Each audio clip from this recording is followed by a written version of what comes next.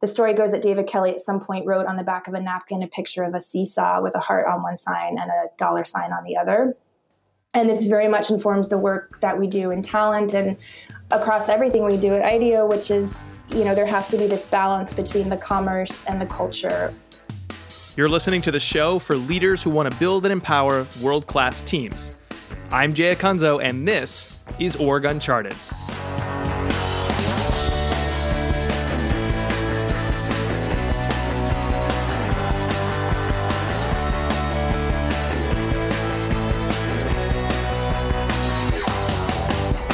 Hello again, and welcome to the show that believes I believe what you believe. There's a lot of beliefs here is what I'm trying to say. We believe in putting the customer first, in making decisions from the bottom up, and in fighting against top-down leadership, because quite frankly, that's broken. It doesn't make any sense. Clean it up, replace it, do it better. This is the official podcast of Tetra, which makes knowledge management software that helps your team make better decisions faster. In other words, it empowers everybody on your team to do their best work.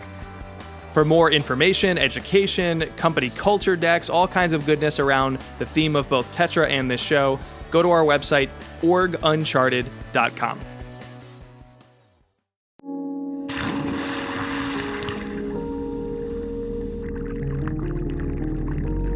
My dear friend, a quick word, if I may, quick aside.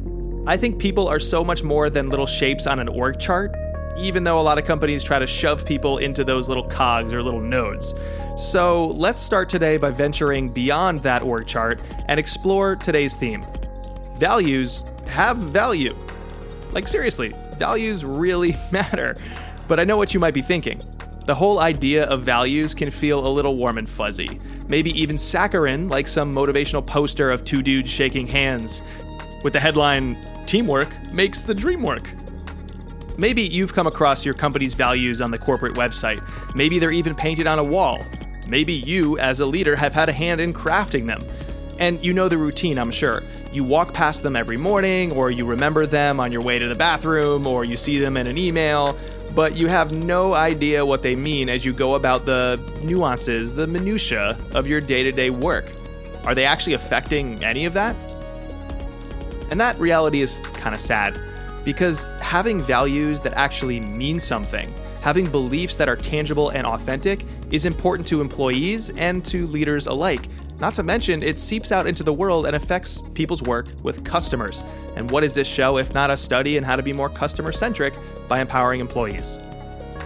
Now, I'm sure you've read more than your fair share of headlines that millennials care about purpose over profit. For example, according to a 2016 study by Gallup, millennials who know what their organization stands for tend to be way more engaged, and they plan to stick around for much longer. But whether you're young or old, new to a job, or have been there forever, it's not enough to just give people on a team a few nice words to believe in. No, it's not enough to put some pretty words on a wall. Absolutely not. And it's certainly not enough to just tell employees that the organization cares about something more than the bottom line without actually acting on it. And that's the rub, isn't it? The real value of values is that when you actually live by them, they create alignment. And alignment is one of the hardest things in the world to achieve at organizations big or small. Alignment helps decisions get made. Alignment keeps everybody on the same page. Alignment affects the brand, the product, the customer support, you name it. And so that brings us back to our theme today. Values have value, if you actually live by them. The root of so much of what drives how we behave and how we work at IDEO is staying connected to our values. That is Sally Sosa. She's the Global Talent Director of Culture and Communications at IDEO. And if you've heard of IDEO before, you might be thinking, oh yeah, that's the design firm, I think. That's like super innovative and they do stuff, but I don't really understand what the heck they do. Well, we're going to dive into that in a little bit. But here's the thing about IDEO. They're not innovative solely because they champion creativity. They're not innovative because they have this aura all around their company.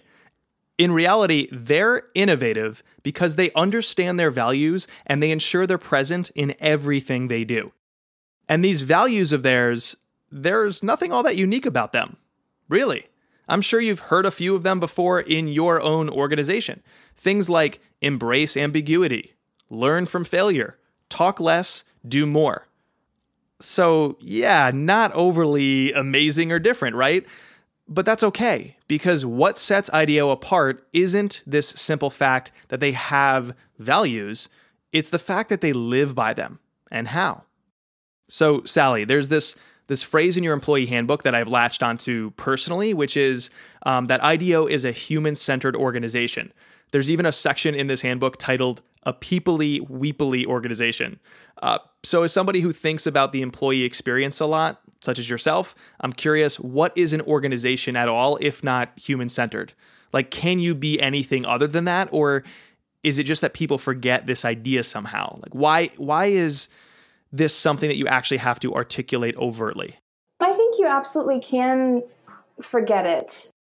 I came from the music business prior to this, and I went into the music business because at my core, I was a music fan. It was in my bones through and through. And I thought, this is what I actually want to do with my career and with my life. And I had some mentors and some friends who were in the business say, don't go into music. You're too much a fan. It's going to squelch your soul. You'll never listen to music again. You'll never want to go to a concert again. And when I got into the business, I actually found a lot of that was true. It's still a business. And for the most part, it's still very much about the bottom line. And so, creativity gets squelched, and it's not necessarily about the art and things like that. And so I do think, many businesses are designed and set up for efficiency and to make money. And, at IDEO, we have a bit of folklore that is, the story goes that David Kelly at some point wrote on the back of a napkin a picture of a seesaw with a heart on one side and a dollar sign on the other. And this very much informs the work that we do in talent and across everything we do at IDEO, which is, there has to be this balance between the commerce and the culture, or the emotional, intuitive, human side of it with the business side and the efficiency and the productivity. And I think those two things are always in tension. And, that's why they sit on a seesaw, because they're always going to be back and forth a little bit. And at some points you may have to focus on one a little bit more than the other, but both of them should always be considered in order to have a healthy organization and a healthy experience for your employees.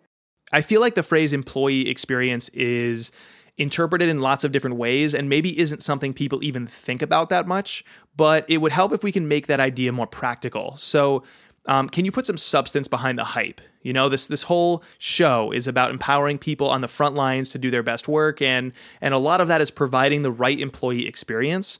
But it's such a broad topic, as I'm sure you might agree. So again, as somebody who is a purveyor of the employee experience at your company, what does that phrase mean to you? And then how do you actually execute on creating a great one? I had an insight sometime in the last few years about this because we have offices around the world, but we have 2 offices in the Bay Area and sort of in proximity to Silicon Valley. And so we are often competing for talent with, some of the big tech companies, which claim to have amazing employee culture and all of these incredible perks. And they just take great care of their employees and things like this. And kind of had this aha moment, which was there's culture and then there's amenities. And I think things like having your dry cleaning picked up and a bus picking you up to take you to and from work, and having, 5 meals a day with 10 types of kale and 4 types of quinoa and all these things is actually amenities. It doesn't necessarily create culture. Culture comes down to how people treat each other, the sorts of permission they feel at work to actually be themselves and to take risks, and the sort of environment that's created around people in the work that we do. I'd be curious to know what you've tried in terms of internal communications that was a surprising success, maybe not that obvious. I think a lot of companies have internal newsletters and company all hands and maybe even some Q&As with the executive team. Is it Q's and A or Q&As? Question and answer sessions with the executive team. But here's my question. Is there anything that isn't as common that you found really successful for you? Yeah, I think as a design firm, we're constantly making things. It's our way of making sense of the world is by getting tangible, and so we try to design our communication streams and our platforms and our artifacts with the same intent and passion as we design for our clients. We invite the community along in that process. I really think things resonate a lot more when people feel like they were a part of what was created or like they have co-authorship. So we try to approach things that way rather than, having these fully baked mandates that we send out sort of, as a sermon from the Mount to share with the community. It's more about prototyping things with the community. It's more about inviting conversations. I can share a story of actually when the Little Book of IDEO was created, which is the site that you referenced earlier. IDEO had been around for 3 decades or so, but we had never actually articulated what we believed our core values to be, even though we were pretty sure that there was a lot of shared beliefs and shared behaviors across our communities. We'd never actually put a stake in the ground around what those were. So one of our folks in our Singapore office was doing a presentation, I think for the Singapore government at the time or something, and she was thinking about this and she wanted to put forward what she thought that these core values might be. So she put together a deck and she shared them around with some folks and socialized them, and this grew into what became the Little Book of IDEO.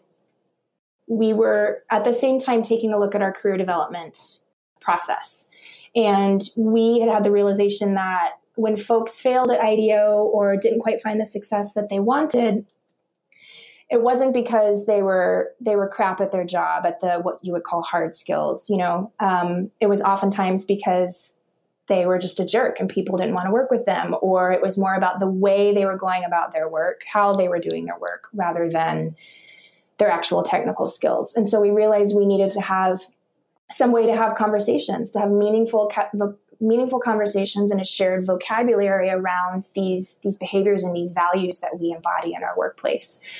And so we put a pen to paper and we put these values down and we socialized it. And as part of that process, also speaking to the co-authorship that I mentioned earlier, we invited the global community to actually create videos bringing one of these values to life. We said, what resonates with you? And invited them to actually bring it to life in any way that they chose. And so we had this incredible set of videos made by the community for the community. And it was a really interesting way for our community to digest them, to sort of grapple with them, to debate them, to see what feels right, what doesn't feel right, what feels like it's intention, rather than just, slapping these things up on a wall and saying, this is what we all believe. It actually was much more of a conversation and a co-creation. Oh man, I love that, right? So often values will come from the top down. The CEO will say something like, this is what we believe in, damn it. And everyone else is expected to just follow along. What's also really interesting about IDEO's process in creating the Little Book was the way they invited the entire global organization to take part. Being a global organization, we realized that we have different cultures represented and different cultural norms in some of our different studios. And we really wanted these values to feel resonant and authentic with everyone across all of our studios, not just in the United States. And so we led a project there in our Shanghai office to actually pick apart the Little Book and to look at it and say, does this feel right? Does this not feel right? Rather than just straight translating it into the local language. They dissected it and studied it and found places where actually some of the American language or some of the slang didn't quite resonate. For example, one of our values is be optimistic. And so when that is translated straight into Mandarin, it has more of a sort of naive, rose-colored glasses message to it, which is actually not what we mean by that value. And so they added a little bit of language to create, to add the measuredness that we mean when we talk about being optimistic rather than just being naive. So they then went and created their own version that felt much more resonant and authentic for their community as well. I've experienced a lot of work done to create employee handbooks or culture codes, and I've noticed that there's this temptation for executives to kind of present it to the team, and the team is kind of looking sideways at each other like, yeah, that's your perspective, guy, but you don't get what actually goes on here on the front lines. And so it's great to hear that you guys actually handed over this handbook, this directive or set of beliefs to a larger community. We had this one moment at one company I worked for, just as one example, where one of the core values was very obviously idealistic or aspirational, and it wasn't currently being implemented. That's what I saw as a mid-level manager, and that's what my team saw. And we had hundreds of other people around the business talking about this. This is an idealistic way of looking at the business. And a few people were actually willing to give the founder that feedback. And he actually said, we're going to keep it in there, but we're going to tag it with a little asterisk as, we aspire to be this versus we are this. So in the little book of IDEO, how much of that is aspirational? The stuff where you're like, we want to be this, versus the reality, the stuff that you are. And then what actions can you take to close that gap? I think and I hope that it's a little bit of both. When we created them, there definitely was a desire for them to be authentic, and I believe that they are. There was some good, healthy dialogue around what that means. Not everyone is going to feel like every single one of them is 100% spot on, but there's healthy tension there, and I think that's really valuable. But I also think because our organization, as our organization grows and scales and sort of reacts to the changes in the world, we will have to work to keep these values authentic. As any business grows, as you've mentioned, and as I'm sure you learn about a lot in these conversations, it's challenging to scale a culture as an organization grows. And so how do you keep these things true? I was actually thinking about this as I was reflecting on some of these ideas in advance of this conversation and saying, okay, I know that was true 5 years ago. Is that true now? And, are we working to keep it fresh? If so, how are we doing that?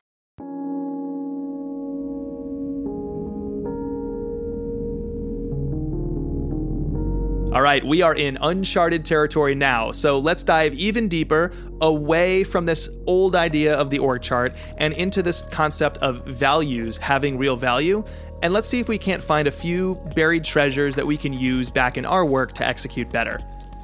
So far today, we've learned that when it comes to building a values-driven organization, participation from the entire community is key.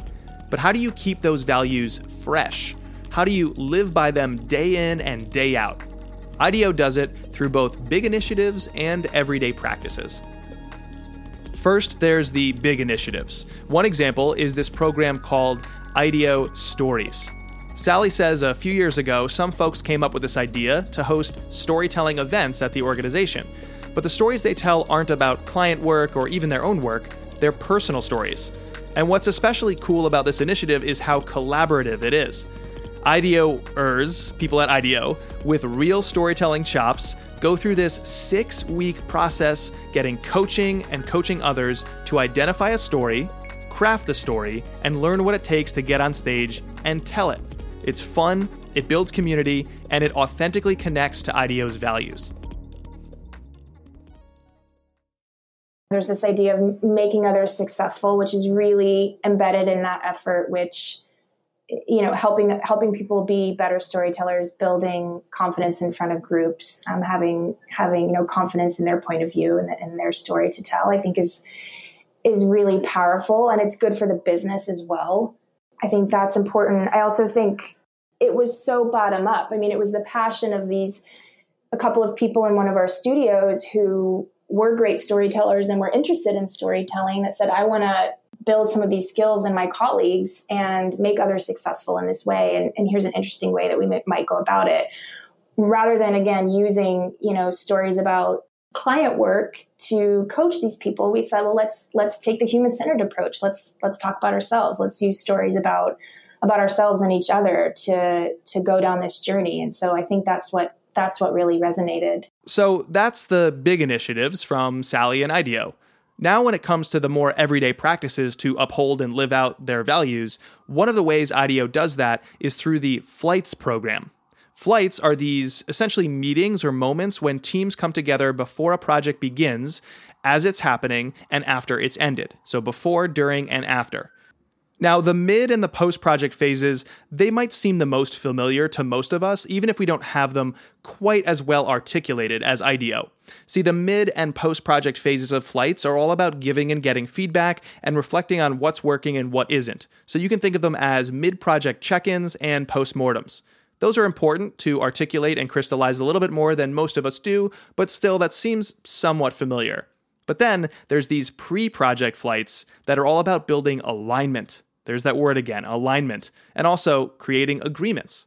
So if someone on the team is, say, a new parent, they have an opportunity to let the team know, look, I have to leave every day at 4 to get my kid from preschool. And this gives the entire team a chance to establish that there won't be any resentment or misunderstandings down the line.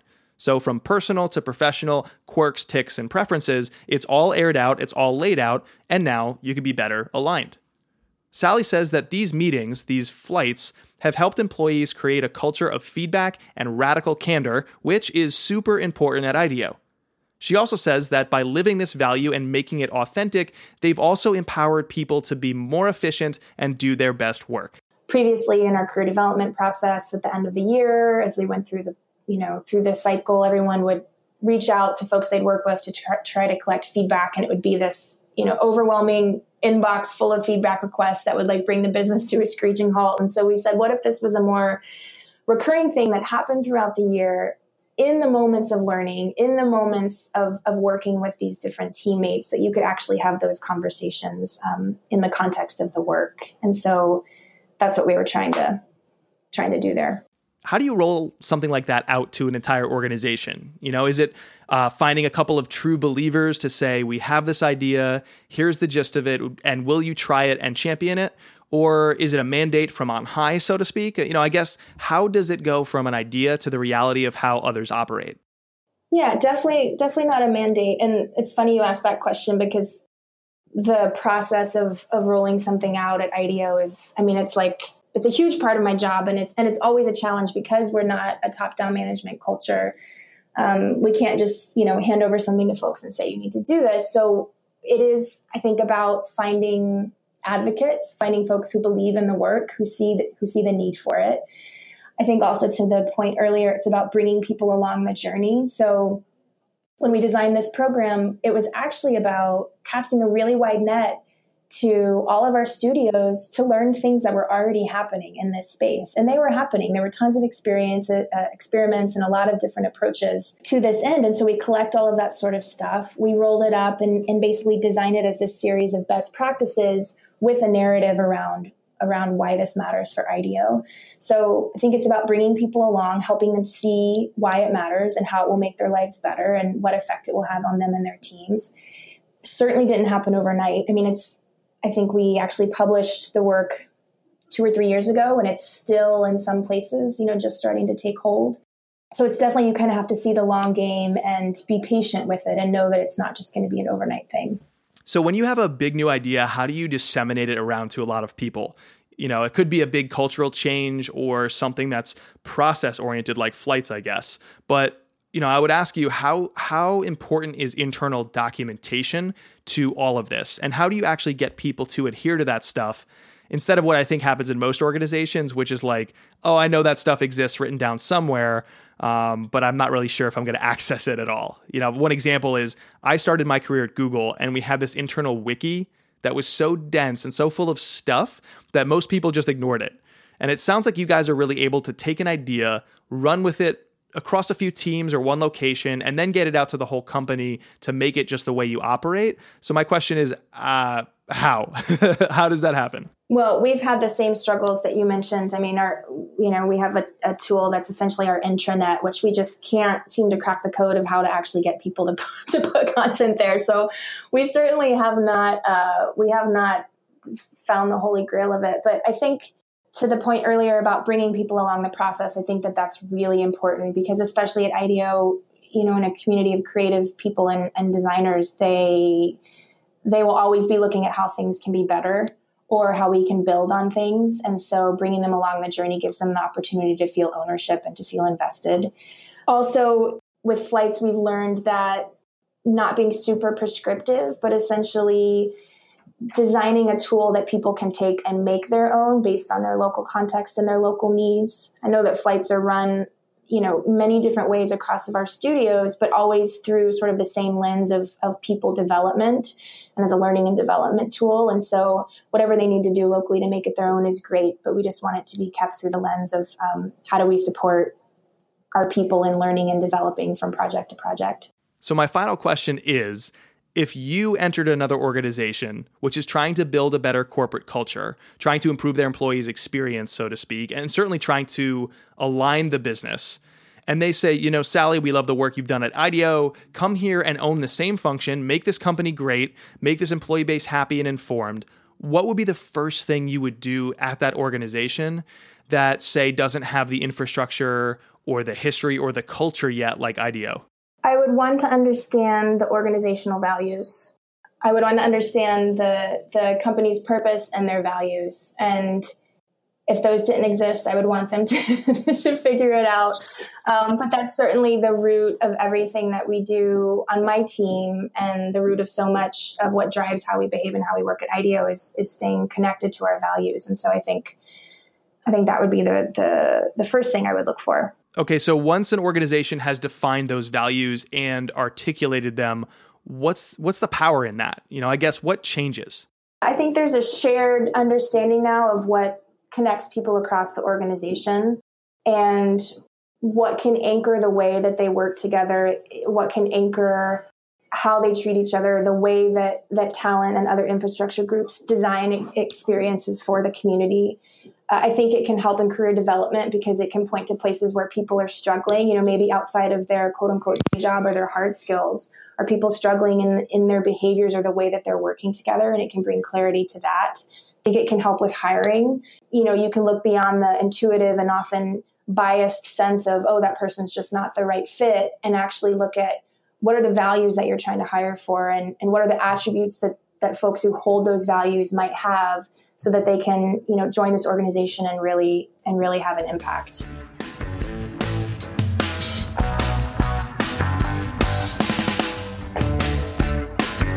Big thanks to Sally Sosa with all that wisdom today. Thank you also to Tetra, because this is their show. And if you like this show, you should go check out what Tetra is building to help employees make better decisions faster with their knowledge management software.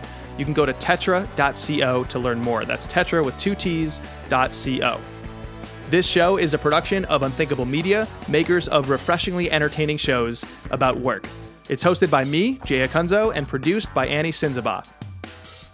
On behalf of everybody at Tetra, I want to say thank you for listening, and I'll talk to you again in 2 weeks on another episode of Org Uncharted. Bye-bye.